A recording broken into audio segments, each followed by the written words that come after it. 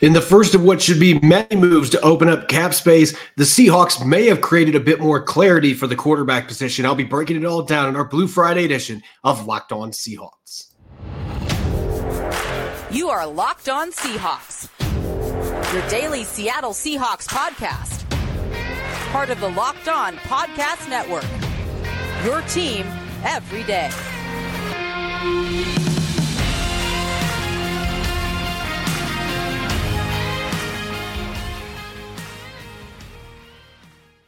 Greetings, 12. This is Corbin Smith, host of the Locked On Seahawks podcast, your daily Seahawks podcast, part of the Locked On Podcast Network, your team every day. A special thanks to all the 12s out there, whether you're listening in nearby Moses Lake, Washington, or in Little Rock, Arkansas. Greatly appreciate each and every one of you for making Locked On Seahawks your first listen 5 days a week.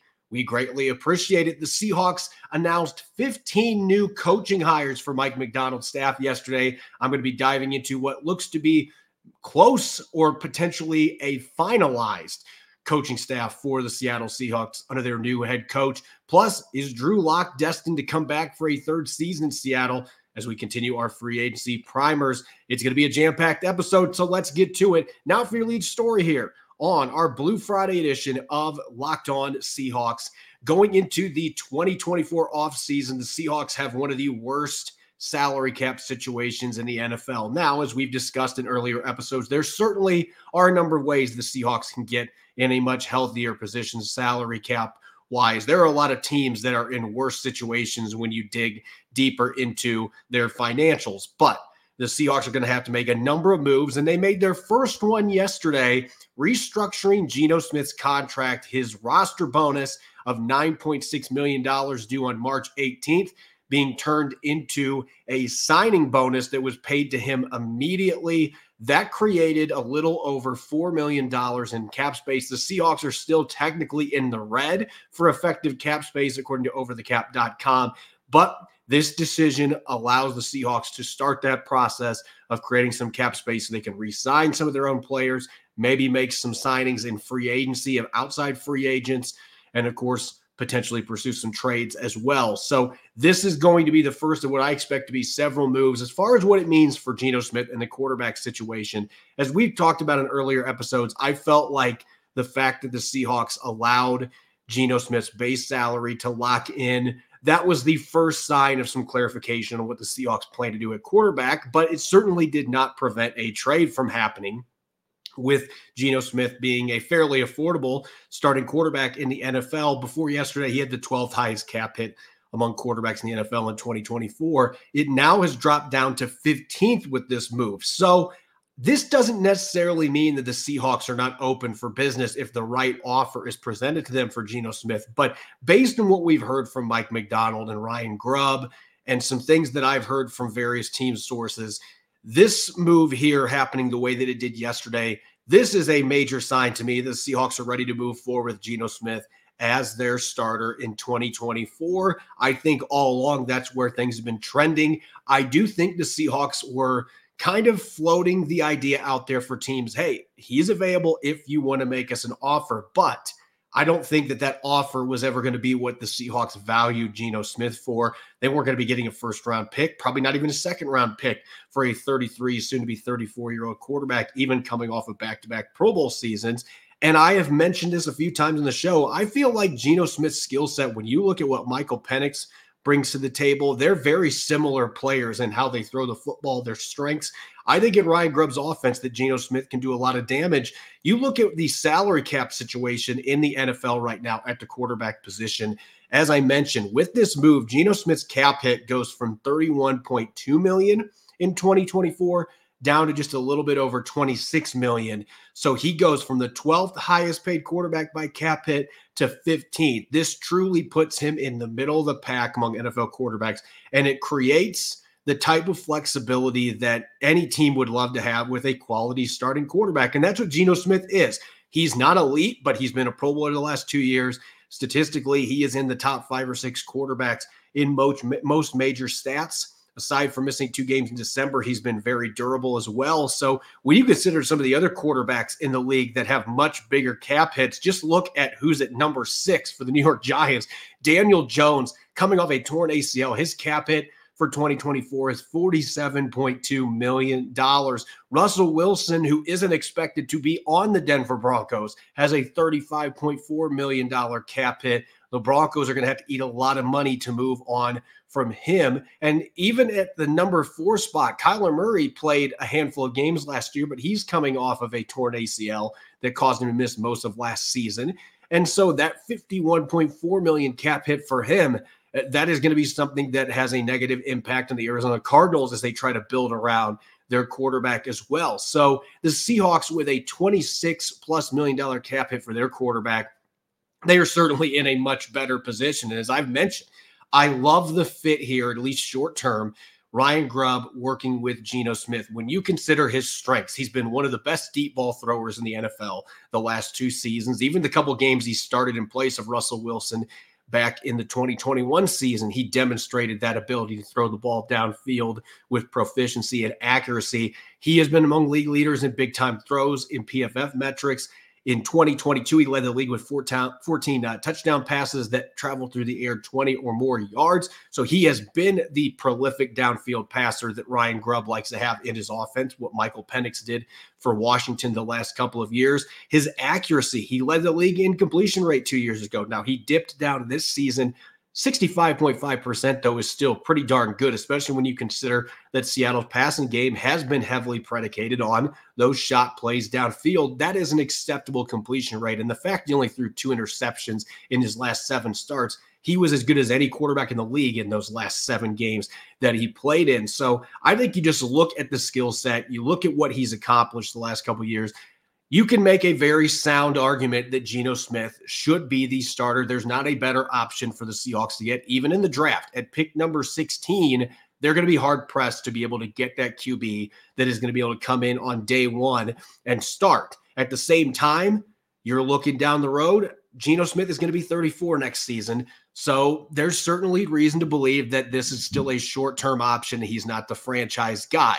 So those two things don't have to be exclusive. You can be really happy and content with what you have at quarterback right now, and you can still draft a QB that you can slot in to develop behind him in a year or 2 from now. You could have that quarterback take over, or maybe they wait another season. It could be 2025 or even 2026 before the Seahawks invest a high draft pick in that future quarterback.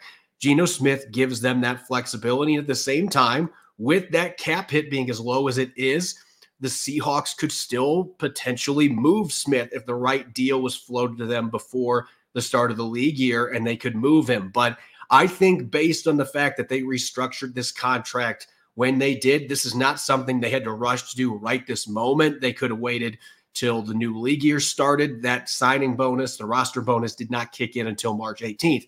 So that would have given them a few days there. If they felt like there wasn't going to be a trade, they could have made the move then, right when the league year starts, to make sure that they're cap compliant. But this move was made, I think, in part because the Seahawks, they wanted that cap flexibility, and they also feel confident in Geno Smith being their starting quarterback. So while I'm not going to sit here and say this 100% guarantees that Geno Smith is a starter under center, I'm confident to go at 98%. I will leave a little wiggle room that because the cap hit is low, there could be another quarterback needy team. I'll mention this later in the show. There are a lot of teams that could use an upgrade at the quarterback position going into next season. If one of those teams floats a deal that John Schneider cannot turn down, a Godfather type deal, then certainly the Seahawks could still trade Geno Smith, and it would not destroy their salary cap. It would open up plenty more space for them if they wanted to do that. But I'm very confident at this point with this decision being made. I don't think they would have done a restructure if they intended to move Geno Smith. I anticipate that he is going to be the starter under center for Ryan Grubb and the Seahawks next season. So this does provide a little bit of clarity, in my opinion, at the quarterback spot. Up next, speaking of clarity, Mike Macdonald now has a 23-coach staff. We're going to look at the latest officially announced hirings on offense and defense for the Seahawks. A nice blend of experience and first-timers coming to the NFL. Don't go away. You're listening to the Blue Friday edition of Locked On Seahawks.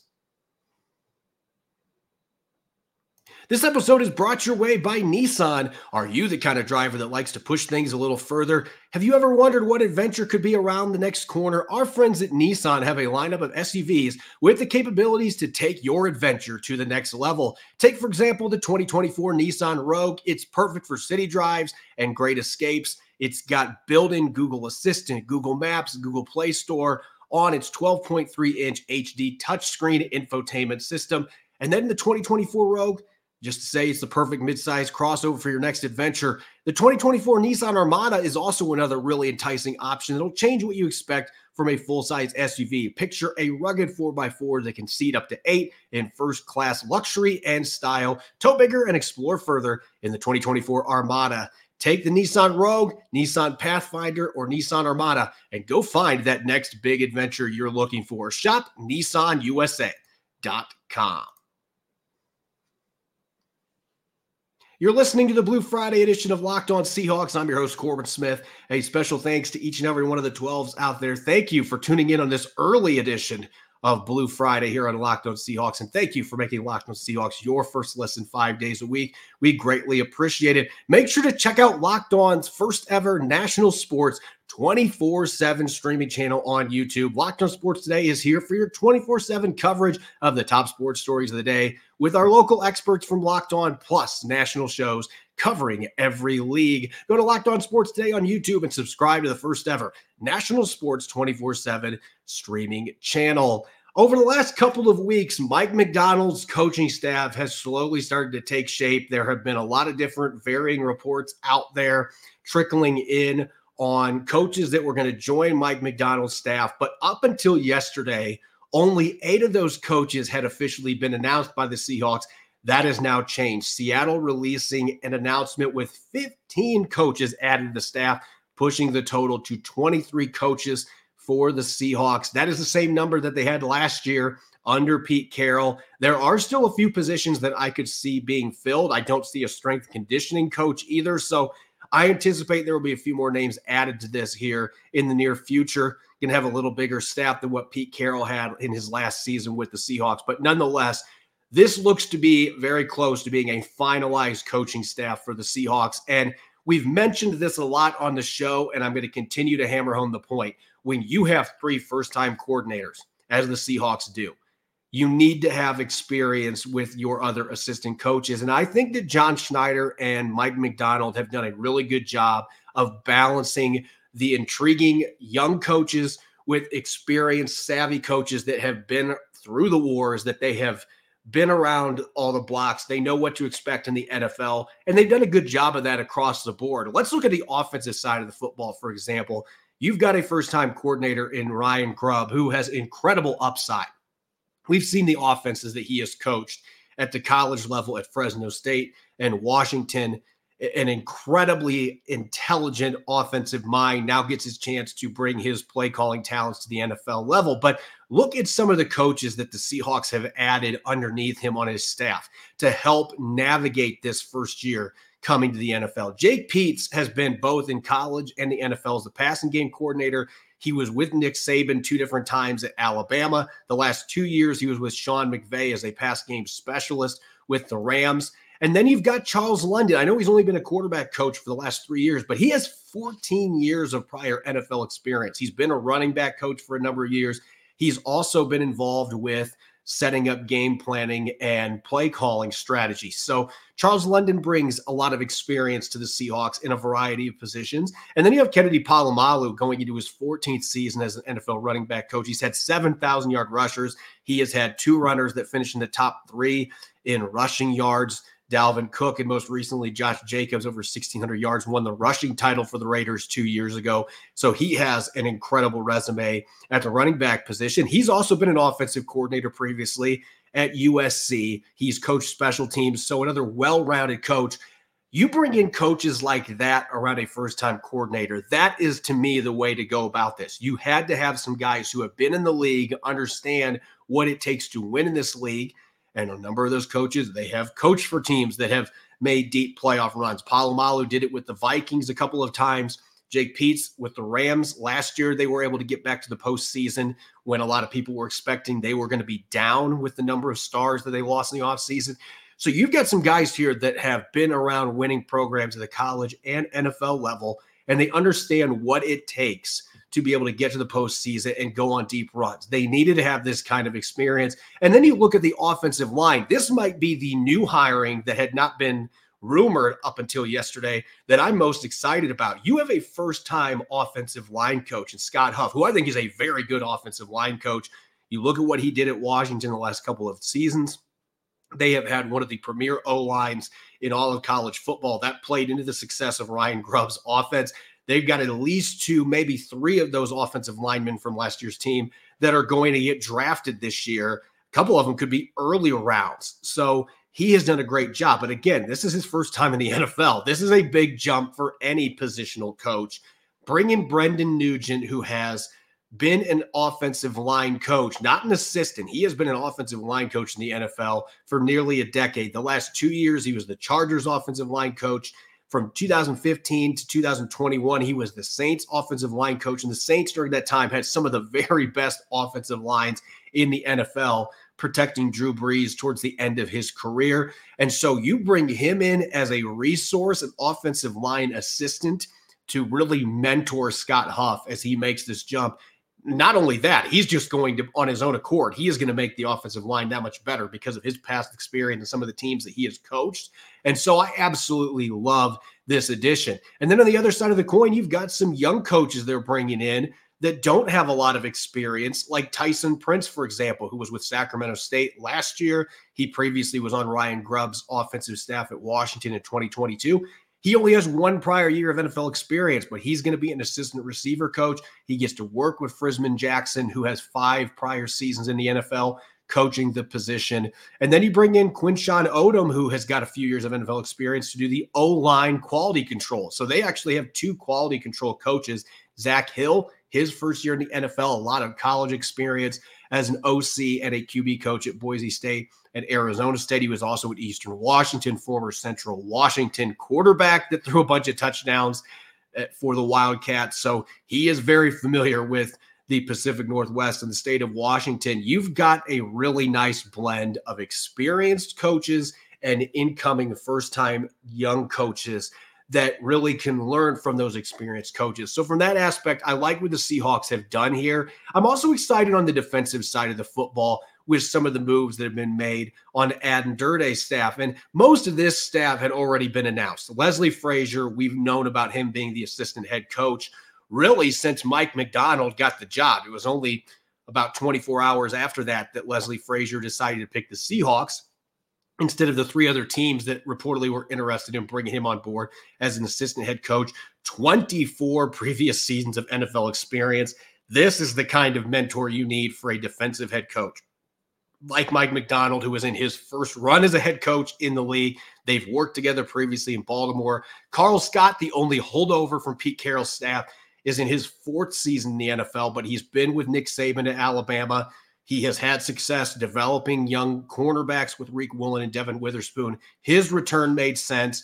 And then Justin Hines, the defensive line coach coming in, he was an assistant with the Bears who had, I believe, the number 1 rushing defense in the NFL last year. So that should provide a little bit of excitement for Seahawk fans. What I'm most intrigued by, though, is what the Seahawks have done at the linebacker spot. We don't know who's going to be playing there at this point, with Bobby Wagner, Devin Bush, and Jordan Brooks all being free agents. But you have Kirk Olivadotti, who is going to be in his 22nd season coaching in the NFL. The majority of that he's been coaching linebackers, has an incredible track record, much like Kennedy Palomalu. It seems like everywhere he's been able to develop top-notch linebackers. We saw what he did in Green Bay, turning Devondre Campbell into a first-team All-Pro. Quay Walker had a breakout season playing for him last season.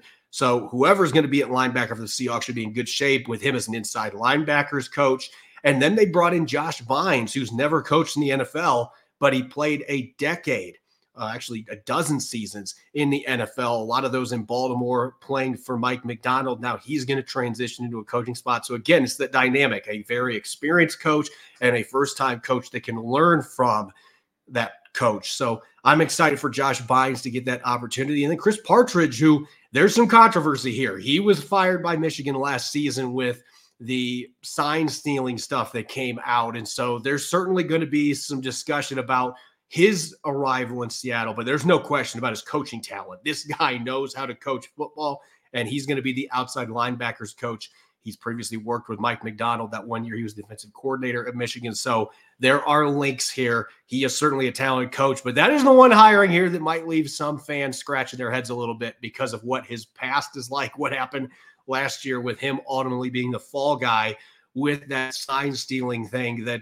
ultimately led to a 3-game suspension for head coach Jim Harbaugh. But Michigan still got to compete for the national title and ended up winning the championship over Washington. Now he gets to take his talents to the NFL as an outside linebacker coach. Looking at the rest of the staff, Jeff Howard, as I talked about yesterday, he has coached for almost a decade, or actually he's coached 11 years in the NFL previously, most of those being with the Minnesota Vikings. He was brought in by Leslie Frazier to come to the league for the first time when Frazier was the head coach of the Vikings. He's coached safeties. He's coached linebackers. He has been a defensive pass game coordinator and had a lot of success in that position with the Cleveland Browns. And then he got a couple young guys here in Nick Perry and Rob Caprice. Perry has been with the Falcons the last 3 years. He's now going to be your defensive quality coach. And Caprice comes from Tennessee, where he was a graduate assistant. He has the defensive intern label here on Mike McDonald's staff. So another raw young coach coming in to learn from a number of experienced coaches with the Seahawks. Again, I love the balance that we see here. And even on special teams, Jay Harbaugh's got 3 prior seasons in the NFL, but he's never been a special teams coordinator. So you bring in Devin Fitzsimmons to help him out. And Fitzsimmons has 10 years of experience as a special teams assistant in the NFL. So you have that contrast, a high upside coordinator coming in and bringing in an experienced assistant that can help that coach navigate the waters in their first season in a much tougher position than the one that they previously held, either at the college or NFL level. So I think the Seahawks have done a really good job of trying to mix and match their experience at a number of positions with some young coaches that have a lot of upside, could have very high ceilings. Now, the question is, how is it going to come together? They are going to be spending the next several weeks getting ready for this upcoming season with OTAs starting, the offseason program starting on April 8th. New coaches get to start earlier than the rest of the league. So Mike McDonald's staff, they're going to be fast tracking to get ready for that. So they will not be at the combine, according to John Schneider. Won't get to hear from Mike McDonald at Indianapolis. They are going to be, what I believe, taking a 1-year break there because this is a critical time to make sure that the staff is on the same page. They got everybody hired here. Let's move forward and get ready for the 2024 season and what's going to be a very important offseason, getting players to buy in with a new coaching staff.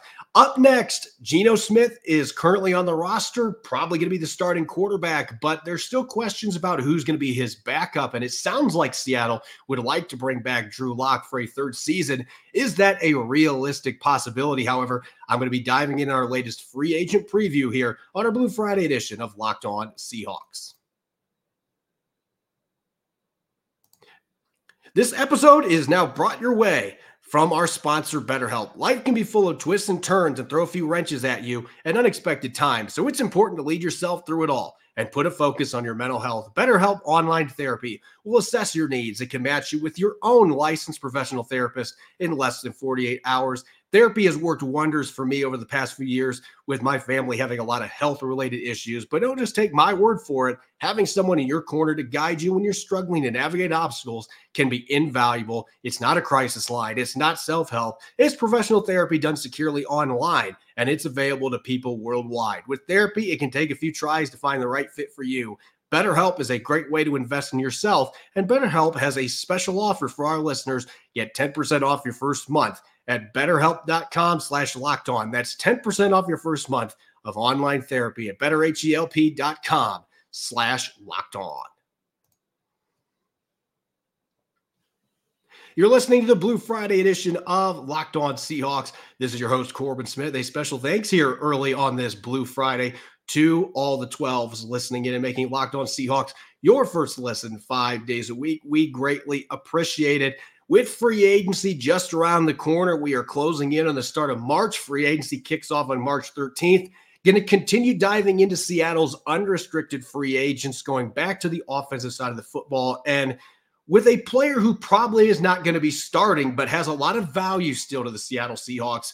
If you've been paying attention to comments from Mike McDonald and most recently Ryan Grubb, it is clear that the Seahawks have interest in bringing back their entire quarterback room, and that includes Drew Lock, who showed his value last year. He started a couple games in December in place of Geno Smith. He led an opening touchdown drive against the 49ers in Santa Clara. They unfortunately ended up losing that game, but I thought Locke had some really good shining moments in that game. And then the following week on Monday Night Football leads a game-winning drive, throws a touchdown, a perfectly placed deep ball to Jackson Smith-Njigba to send the Eagles back to Philadelphia with a primetime loss. So you have seen some of the flashes. We've seen the arm talent. There's never been a question about Drew Lock's physical tools. Coming out of Missouri as a second-round pick back in 2019 for the Denver Broncos, he's got as good of an arm as you're going to see, the ability to throw the ball downfield. He's a very athletic player for a player of his size, very underrated athlete who can move the pocket. We've seen all these things in his limited action with the Seahawks. And I do think he's made some improvements compared to earlier in his career when it comes to his decision-making. That said, he still threw 3 interceptions in his limited time for the Seahawks. There were a few other plays that easily could have turned into picks as well. So that is still an area of his game that looks to be a little bit of a wart, even if he has shown improvement and completed almost 70% of his passes in the 2 starts that he had late in the year for the Seahawks. There's just those occasional brain farts that still happen where you trust the arm too much or you just don't read coverage correctly. Those have been the things that have held Drew Lock back to this point. You look at the numbers this season for Lock. He played in 4 games. He had 2 starts, 543 passing yards, 3 touchdowns, and he completed 63.2% of his passes. It was a much higher rate in the 2 games that he started. It is tough as hell to come in the NFL cold off the bench and play well as a quarterback. We've seen some guys that can do that as pinch hitters, but Locke had some struggles in the game against the Giants and the Rams where he was able to check in for a banged up Geno Smith. The 2 starts he had, he was much better from a completion percentage, and he got those weeks to actually get prepared to play, which he didn't have the opportunity to do in the 2 games he subbed in the second half with Smith being banged up. So we got to see both sides. We got to see the ability to come in the middle of the game. We got to see a couple of spot starts for Drew Lock. He's only 26 going on 27. So he's still a very young quarterback, and he clearly has the physical tools. So there are going to be potentially some teams out there that may have interest in signing him at least to compete for a starting job or to be a bridge quarterback for a young QB. And you look at the number of teams out there right now that need a quarterback. The list is certainly a long one, and it starts with in the AFC East. You've got the New England Patriots who don't really have a quarterback on their roster right now. Bailey Zappi is the incumbent. Mac Jones is still on the roster, but he's been benched about 15 times the last 2 years. So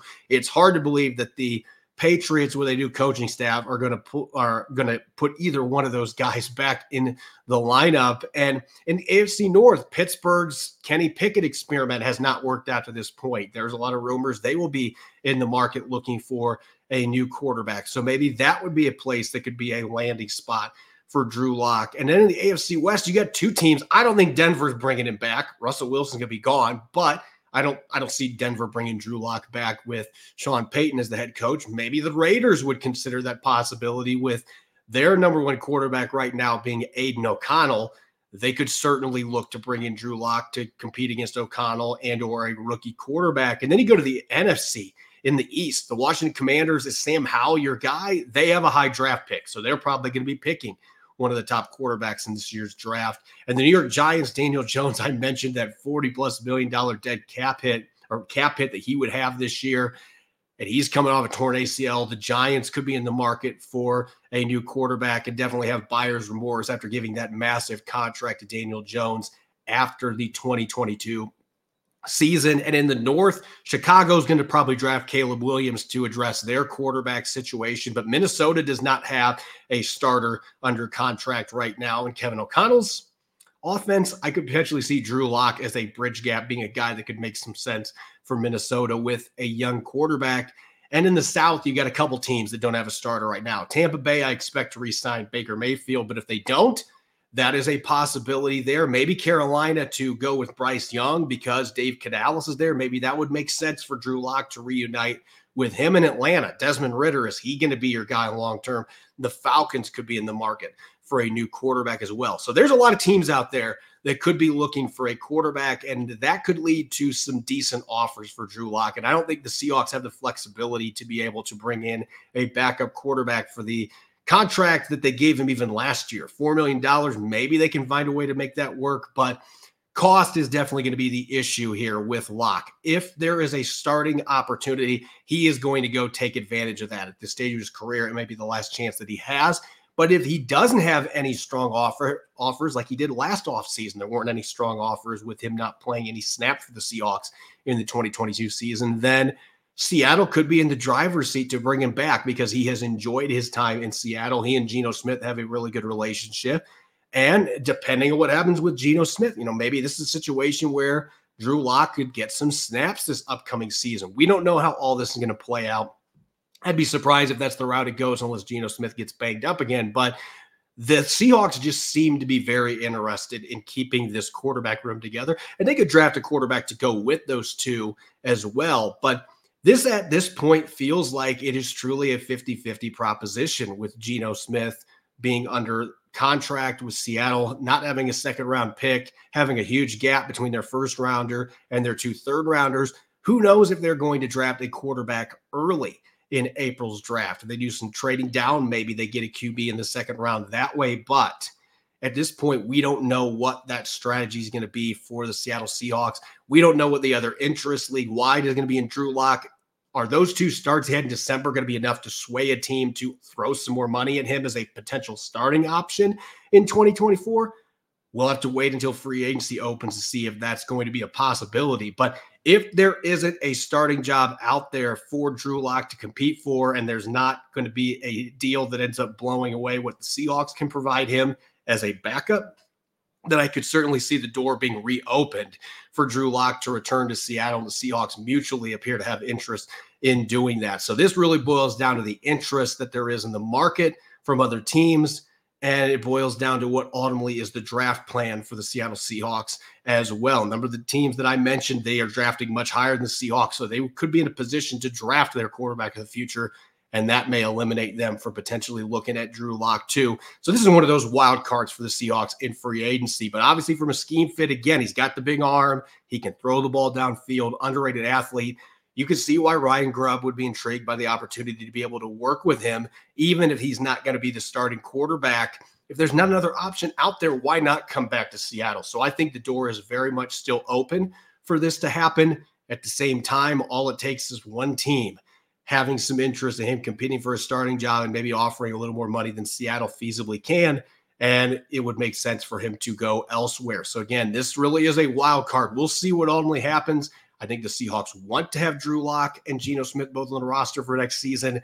That may or may not be feasible, though, depending on how things play out early in the free agency period. As always, you can follow me on X and Threads at Corbin Smith NFL. Make sure to follow and subscribe Locked On Seahawks on YouTube and wherever you listen to your podcast to make sure you don't miss a single episode. When we come back on Monday, it's going to be Mock Draft Monday, and it's going to be the first one this year where we're going to be looking through a few fan-submitted mock drafts. So make sure you're checking out my social media and submitting those when I put the post up later today. Thanks for listening and enjoy your weekend.